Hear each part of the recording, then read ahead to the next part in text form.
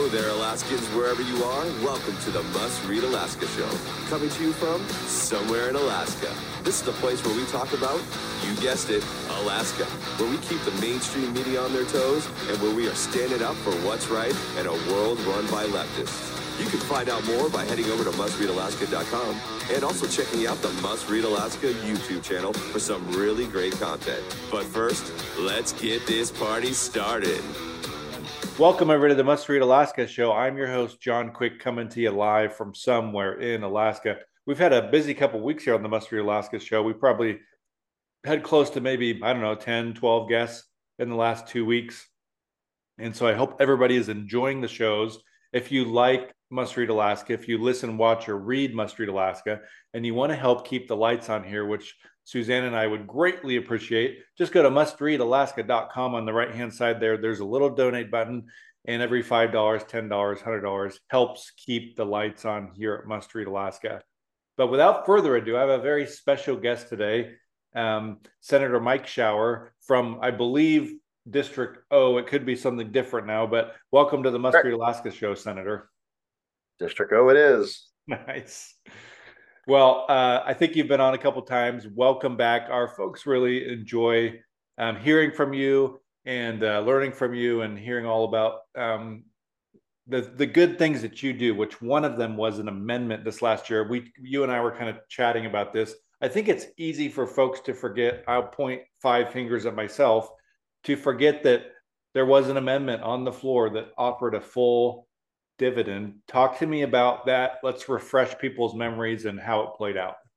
So one of the things I want people to remember, I think they, like you said, they forget, is that the legislature in the last few years, under the old guard, those that have been doing this for decades that want to, for the different reasons, either prevent them or their wealthy families from paying taxes, or to their constituents that help them get elected, big unions, perhaps big business leader, donor types, etc. They're not doing this for the future of the state. I don't care what they say. Their goal is a different thing. And it funnels money into government hands, which very few people see it or get benefit from it. They funnel it there, and it does not go into the people's hands. And I say that, Jonathan, just for the context of people understanding that a dollar in the private economy circulates somewhere around 7 times. Lots of studies show that. Government hands, 1.5 to 2 times. Maybe, in other words, a very small slice of the pie gets the benefit of those government dollars. So, of course, many of the old guard legislators want to make sure they take care of those constituencies. The people, on the other hand, are the ones that get shafted as usual. So we've moved, I think, somewhere around $10 billion plus at this point from the earnings reserve account, which is where the dividends come from, have since we created it 40 years ago. And they moved it into the corpus, which means it's protected where it can no longer be used. And that is their goal. Let there be no doubt. In the very near term future, I predict that the earnings reserve account will be destroyed. It will be taken all into the corpus. It will become one. And you will no longer ever have the ability to have anything other than what your elected leader is dying to give you. No statutory formula, because we don't follow it. That's important, right? Because we're supposed to be lawmakers. Instead, we have broken the law so many times, I've lost count. All of that said, Jonathan, last year I was able to do math very quickly on the Senate floor, and I put in an amendment for a full statutory PFD. I was very surprised it passed. We were down one person, a person that was very against the dividend. That particular legislator wasn't there that day, and it passed 10-9. And there was also a energy rebate because at the time oil prices were high, and we had extra money in the account. And my point was, hey, coming out of COVID, let's put this money into the pockets of the private economy and private citizens that need it. Everybody was struggling. It's the right time to do it. Why put it into the coffers of the government when we can get it into people's hands that need it? It actually passed. It made it out. Unfortunately, there were 3 Republicans in the House at the time that voted it down. And so it failed, I think, 20-20 or 21-19, something like that. Had those 3 Republicans voted for it, it would have passed. It would have been something like $5,500 per Alaskan. It was better part of $3 billion injected into our economy. It got chopped down from there, from that amount to, I want to say, what were we last year, like 3,800 or something like that, I believe was the amount per Alaskan, somewhere in that ballpark, I forget. But that was the amendment I put in, and then it made it through. This year, I did the same thing, as I have every year I've been there, put in a statutory PFD amendment to follow the law. And the point is that's the law, so we should follow it. If we don't like it or the math doesn't work, Jonathan, as I have said many times, then let's change the law.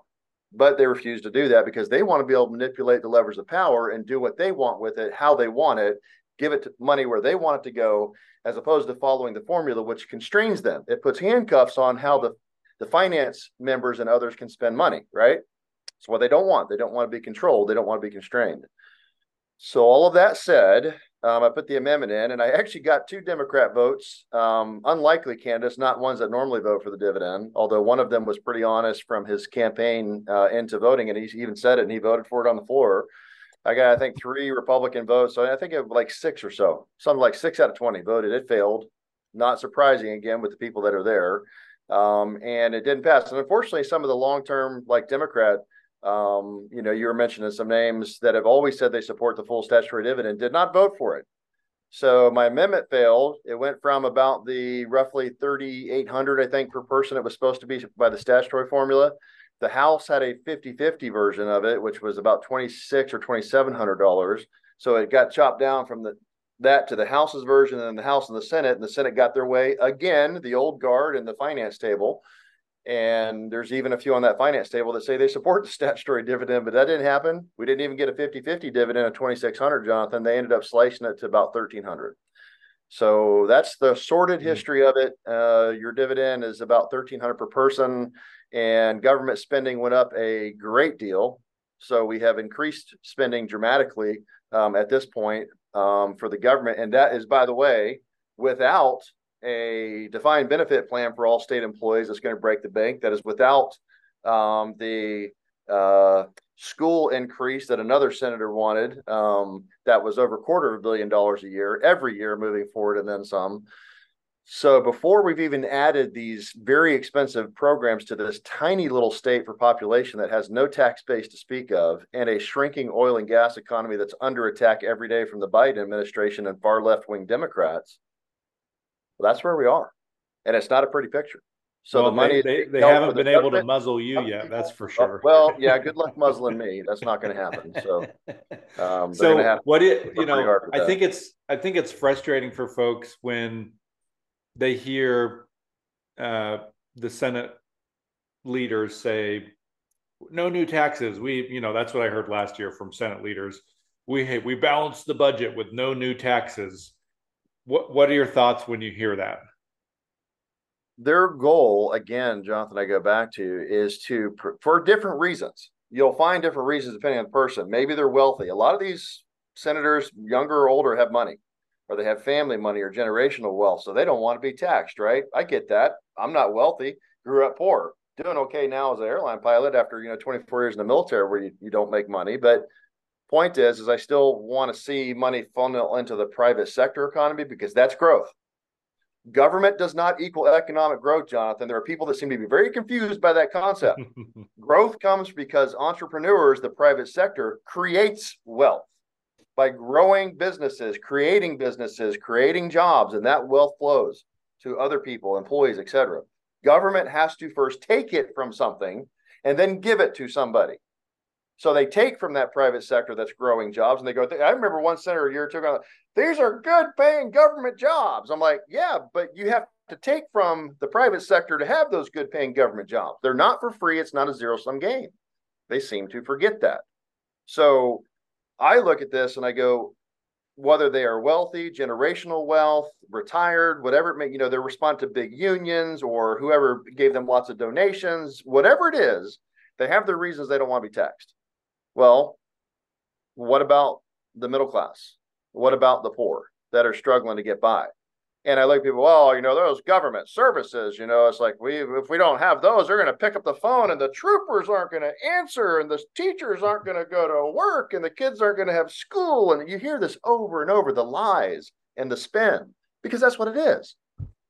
Troopers are still going to pick up the phone, Jonathan. It's critical essential services. They get paid. Teachers will always get back pay, even if we debate up until the 1st of July. It's in a contract. None of this stuff's going to happen, the fear mongering they threw out there all the time. But I also ask people for those government services, well, what do I get? Oh, I get taxed, right? Oh, we don't have a tax. Yeah, we do. There's like 26 taxes we fall under: property tax, highway tax, gas tax. There's taxes all over the place. Sales tax, tons of taxes already. So When's the last time you called troopers? When's the last time you called for firefighter? How about EMS? So all these vaunted government services, Jonathan, a very small slice of the population gets it. And they go, well, you're driving the roads, don't you? I heard that from somebody who lives in the Southeast, a particular legislator that wants, all the money for the Marine Highway. Yes, I do. But I also pay for that with my taxes. And the money, by the way, my income tax is not just state taxes, property tax, and other stuff like in the borough, but also my federal income tax. We get about 8 of every. So we put in $1, we get about 8 back from the federal government, back of our money to go to those roads. So don't tell me I'm not paying for the roads already, because I am. The point is, Jonathan, a very small segment of the population gets the benefit of government dollars. And that's what we are protecting at the cost of a vibrant and necessary private sector economy in Alaska that nearly doesn't exist. Their focus in the Alaska legislature primarily is on the public sector unions. It's not in the right place. And we are going to be in bigger and bigger trouble as our primary industry shrinks: oil and gas, mining, fishing, logging. We don't have a vibrant economy, Jonathan, which means the only thing you have left is government. If that shrinks, you have nothing else in Alaska. And the thing that has kept us alive for decades has been oil and gas. And like I said, we go back to that's under attack from the federal government. Biden and his cronies, Deb Haaland, they aren't giving us anything. They're shutting us down. I do find it ironic that Deb Haaland has approved most of the oil and gas contracts in her home state of New Mexico. Strange, but we're going to shut down. So apparently climate change is not a problem in New Mexico. It's only a problem in Alaska. It's very frustrating, Jonathan. As you can tell, I'm frustrated often in this job, but that's because common sense does not reign in Alaska, nor does it reign in the Alaska government or legislature.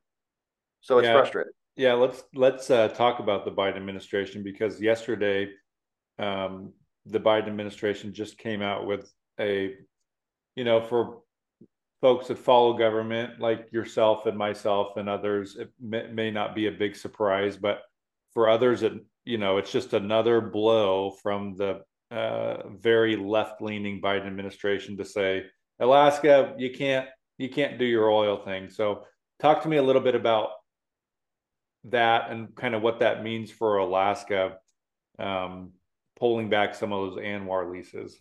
Look, the answer is simple. It's going to destroy us. And I say that, oh, that's dramatic. No, it's not. We survive on oil and gas. That does most of the income of this state, minus what we get from earnings of the permanent fund, is oil and gas still. There's very minimal taxes that come from mining or fishing, or most of our fishing money, that goes out of the state somewhere else.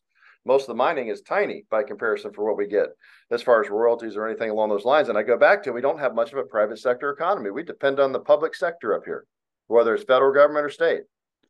So if we don't have the ability to extract oil and gas, drill more wells, move it into the pipeline, do more mining of whatever resources, rare earth metals, coal, you name it, gold, etc., what are we going to do? I go back to a couple of years ago, Jonathan. I think it was Amazon that wanted to move a big, distribution warehouse. I think it was up in the Matsu. They were looking. It was going to be like 2,000, 2,500 jobs, something like that. Matsu was saying, we'll give you 500 acres tax-free for 10 years. Come here, right? Come here. I'm like, yes, finally, some work. Private sector. Boy, I got slaughtered for that. But, that's a terrible company. It's minimum wage jobs. They treat their employees terribly. I'm like, yeah, you're right. We should not encourage people to come up here and give us jobs. Those people should continue to just rely on the government for a welfare checker. That's a much better plan. What is our problem, Jonathan? We will not build things. We will not dig for things. We will not drill for things. I don't get it. This fear of everything, like the climate narrative is driving, we can't drill for oil and gas. I'm like, you're right. But while you go to the protest against oil and gas on the airplane that was produced with things from mining and oil and gas with the fuel in your car, your Uber, and they're wearing Patagonia, all from petrochemicals that got you there, like turning on your light switch, don't you? You like hot water? Oh, yes, you do. You like being on your computer and your phone to organize your protests that all came from those things. But hey, we're going to shut that stuff down. So again, long answer to your short question is, if we cannot extract the resources in Alaska of all different types, we are in big trouble, because that's what we have. You're not going to find major auto manufacturers moving up here with great paying industry jobs. You're not. You're not going to find a massive medical, complex come up here with research and other stuff because it's easier, cheaper, and better, and a bigger market for them, labor market and otherwise, in big cities down south. You have transportation costs and other things in Alaska. So we have to do what we have to do, and that is primarily resource extraction. Should we build a refinery and refine our black gold and sell it at a higher price for refinery? Yes. Should we build smelting plants and sell? Yes, we should be doing some of these things. Should we be building the Watana Dam so we have 400 megawatts of clean green energy? So it's cheaper, yes. And what does cheap energy equal? Economic growth. It always has, but we can't do that here. We can't build, drill. It's very, again, frustrating, Jonathan, but it is going to be a very rough road for us. We do not get somebody into office in the federal government and he puts bureaucrats and other secretary level appointments in that are going to be pro-Alaska and pro-resource development. Without that, this state is going to turn into a national park, and it's going to be completely and utterly dependent on government largesse to keep us alive. That's the simple answer. It is. Yeah, and it seems like at least for the last several years, it's gotten only worse. And then they give these kind of acorns to us. One of them may be this rural broadband thing where they're kind of dangling a $100 million carrot in front of Alaska to say, hey, we'll give you this amount of money to develop rural broadband. What are your thoughts on the rural broadband money? I think that you better follow the money, my friend, because I think there is graft and things taking place here that are highly suspect to me. When I can look at Starlink, and I don't care what service, name it, but I had it personally for most of this year. I go buy it for a couple $100. I go out and I hook it up on the top of my roof. I run a wire down, plug it into the little thing. It literally took me less than half an hour. And I have at least as good, if not better, service than my cable company coming in for less than half the cost right now, while they're adding more satellites every month, which means the coverage is only getting better. Everywhere in Alaska could have that service next month, Jonathan, for pennies on the dollar. But instead, we're going to pay what's going to end up being billions of dollars to lay cable. Who's getting the money? I think people ought to be looking at where that money's going and who in government and bureaucracy and businesses are getting that money, because there's an awful lot of it, Jonathan, when there is a better, cheaper alternative that's available today. But instead, we're going to go old school and put this down, and we're going to get all kinds of excuses because it's nothing more than a money tree, my friend. So from the federal to the state government and all of the ties in between, this to me is worthy of an investigation. Somebody ought to be doing an audit on this and going, where's the money going and who's getting benefit from it? Because it does not pass the sniff test. It does not pass the common sense test. Why are we going to wait years and pay billions of dollars to get a service that we could be providing people in rural Alaska, Native Alaskans right now, high speed, for education, medical, any other need they need as far as access to the internet, and we're not doing it? Why? Yeah, it's very strange to me. I also have Starlink. I've had it. I was one of the early adopters of it. And, I have the fastest internet that exists in Alaska, same as you, out there in Wasilla, in the Matsu. It's I don't know. Some days it's 120 megabytes, and it's also doesn't make any logical sense to me that we have technologies like that. We even have a local technology. I had Sean Williams on, I don't know, a number of months ago. And he was telling me about there's a company in Alaska that exists that's like Starlink that can do the satellite internet anywhere in Alaska and have it faster, usually faster than most of the DSL speeds, that you'd find in like Kenai or Soldotna or those kinds of towns. And they can have it up just as fast as Starlink can have it up. So we even have a local solution in Alaska, but the Fed solution is to lay down, $100 million worth of wire, which just doesn't. It's more than that, man. It's more than make any sense. Last I heard, it's going to end up being probably several billion when it's all said and done. Yeah, 600 was it 600 million for the entire U.S. or just for Alaska? I can't remember. No, that was Alaska. Okay. This is a multi-billion-dollar project for this, and ask the question. I said that on the floor, what I just said to you about Starlink and why aren't we doing this now, et cetera. There were some legislators that wouldn't look my way while I was saying that on the floor. They're kind of looking at their desk. I suspect, Jonathan, that if this was to come to light, who might be benefiting from this, there would be some significant outcry about how certain people, and I don't know all of it, I only know bits and pieces, but I would suspect there are people in government that are benefiting from this in a way that would be considered probably unethical. Yeah. Just my guess. So last topic, I want to pick your brain on. So Biden recently, I don't know if he put any teeth to it, but they kind of put out a statement that said if there are schools out there that exist, public schools, and they have archery programs or gun safety programs or those kinds of things, that they're going to pull back some school funding. I know Sarah Vance and a bunch of folks sent letters off to the Biden administration. What are your thoughts on that? I believe I signed that letter as well. Well, let's think about this. So we want kids to understand a weapon and the safety aspects of that weapon, when it should be used, why it should be used, the moral aspects of it, about, how you would use it against somebody for personal defense or defense of life and property, but not in a nefarious way or a malicious way. And one of the best ways we do that, right, is what do? We teach our children.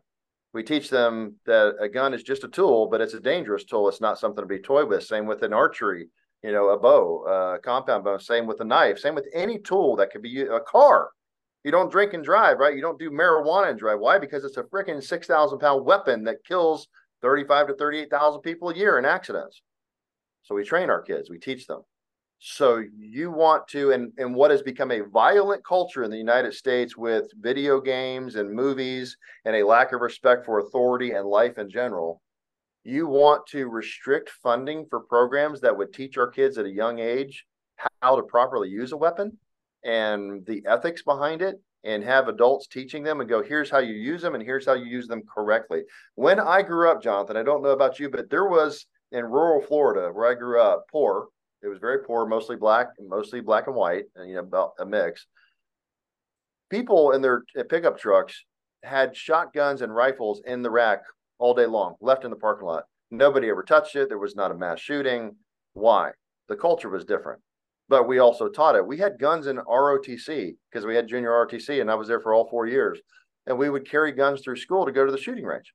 Back and forth. We had a little armory. There was never an incident. Nobody ever threatened anybody. Worst we ever had were fist fights. The culture's changed. It's become more violent for a lot of different reasons. I'm sure we could get into a whole episode on that. My point is, why would you withhold funding for introducing kids to those things in the proper way, in a way that's going to train them correctly?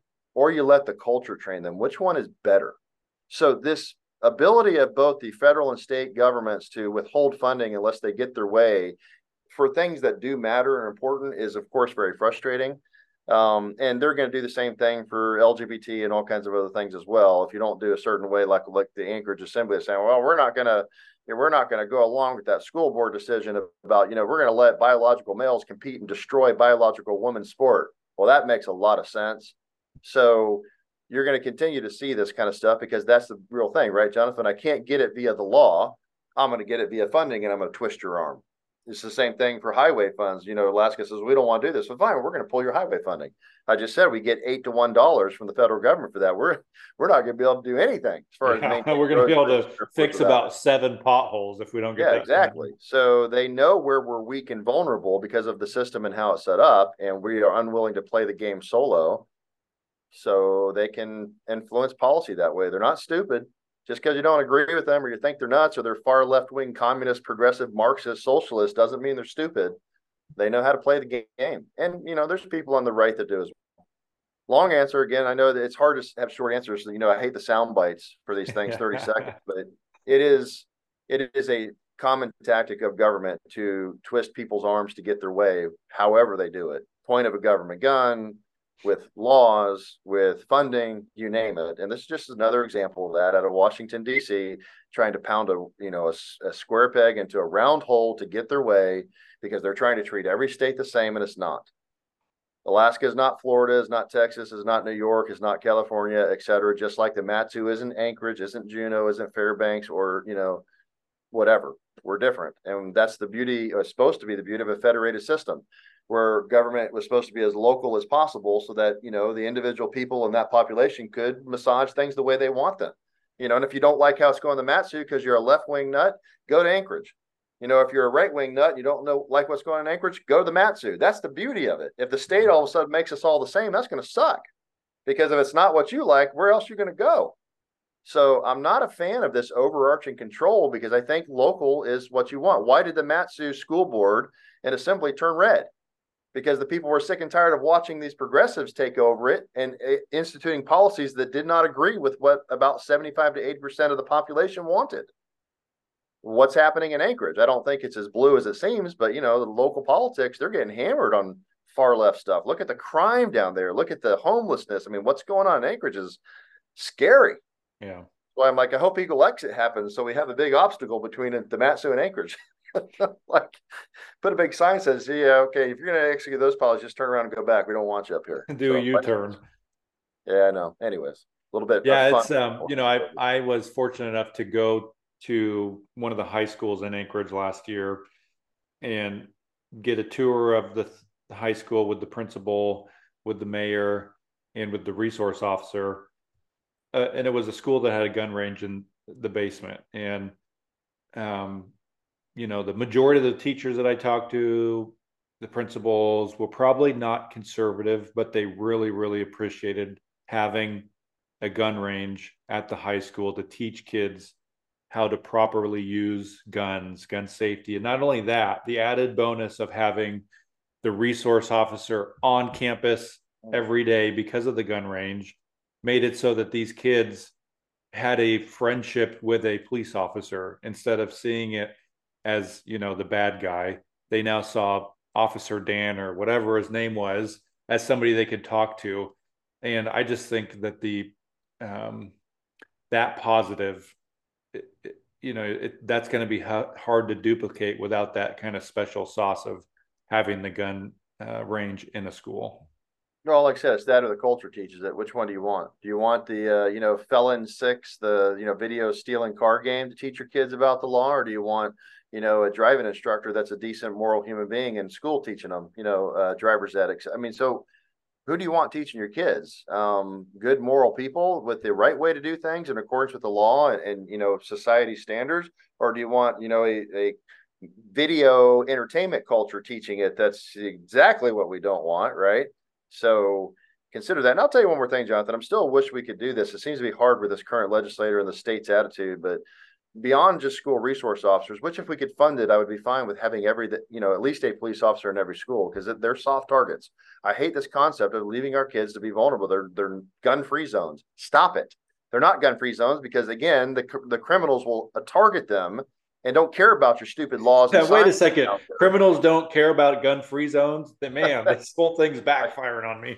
I know it's a tough concept to get your arms around, that, they don't respect the law. But, I go back to there's military veterans, there's police that, have retired that either could be volunteers, which other states have done, or allow them with the appropriate training and qualification and maintaining those qualifications. They should be allowed to carry concealed in a school.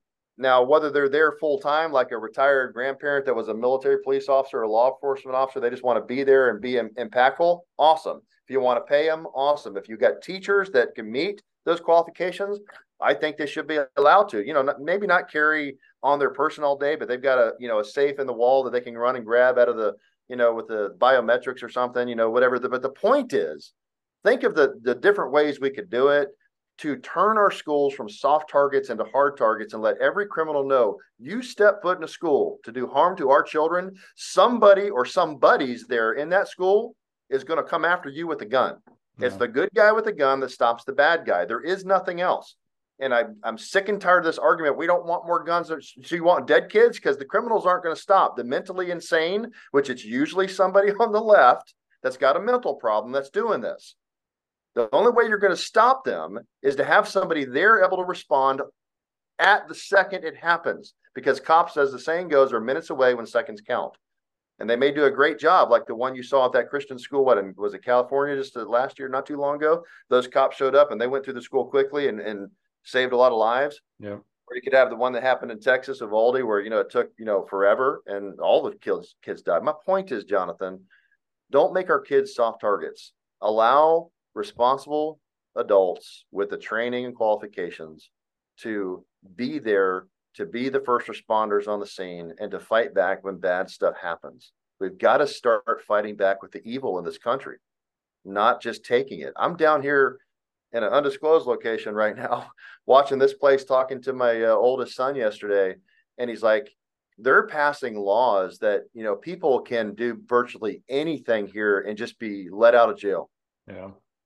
Up to shooting people and rape and robbery. He's like, the businesses, he's like, they're just going out of business because they're getting these dash and grab things where, 30, people acting like thugs, usually younger, teens and 20s, and they're just smashing and taking hundreds of thousands of dollars, and they're putting businesses out, and the businesses can't do anything. And they've got a law that they're trying to pass in California right now, the California legislature, that says if a business owner stops somebody in the act of a crime, the business owner will be charged, not the criminal, not the one stealing or causing the damage. It'll be the store owner will be charged.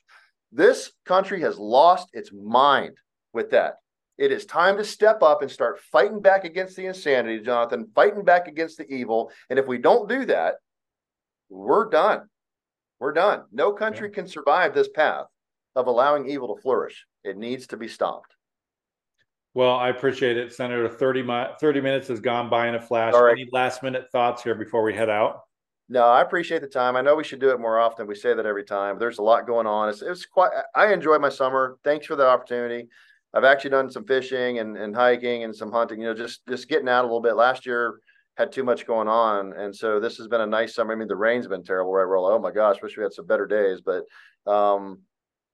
nice summer, and I've enjoyed the break. We're kind of getting into fall where things are going to ramp up again, and starting to look at the election cycle. Oh, I should mention, by the way, don't forget, local elections in the Mat-Su, since we're up here, coming up shortly, just a few weeks away. So please get the word out. Make sure you go vote, because that's how we maintain good people in office. When good folks don't show up, people that we probably don't want in office are the ones that get elected. So don't forget, we've got local elections coming up. Spread the word. But no, thanks for the opportunity. Try to do it again. And I appreciate what you guys, you and Suzanne, are doing a must read. It's the one real kind of alternative news source we have there in Alaska, and we need it because everything else is pretty much left of center or well left of center. So it's nice to have the alternative voice. It's desperately needed. Awesome. Well, thank you so much, Senator Shower, for joining us here on the Must Read Alaska show. And we wish you nothing but success. If you like what you hear and you like Must Read Alaska, maybe you listen, watch, or read Must Read Alaska, and you want to help keep the lights on, go to mustreadalaska.com. On the right-hand side, there's a little donate button. Every $5, $10, $100 helps keep the lights on here. We're not funded by some local nonprofit web conglomerate. We're just funded by everyday Alaskans who care about conservative news. So until next time, I'm John Quick from somewhere in Alaska. Thank you, Senator, for joining us.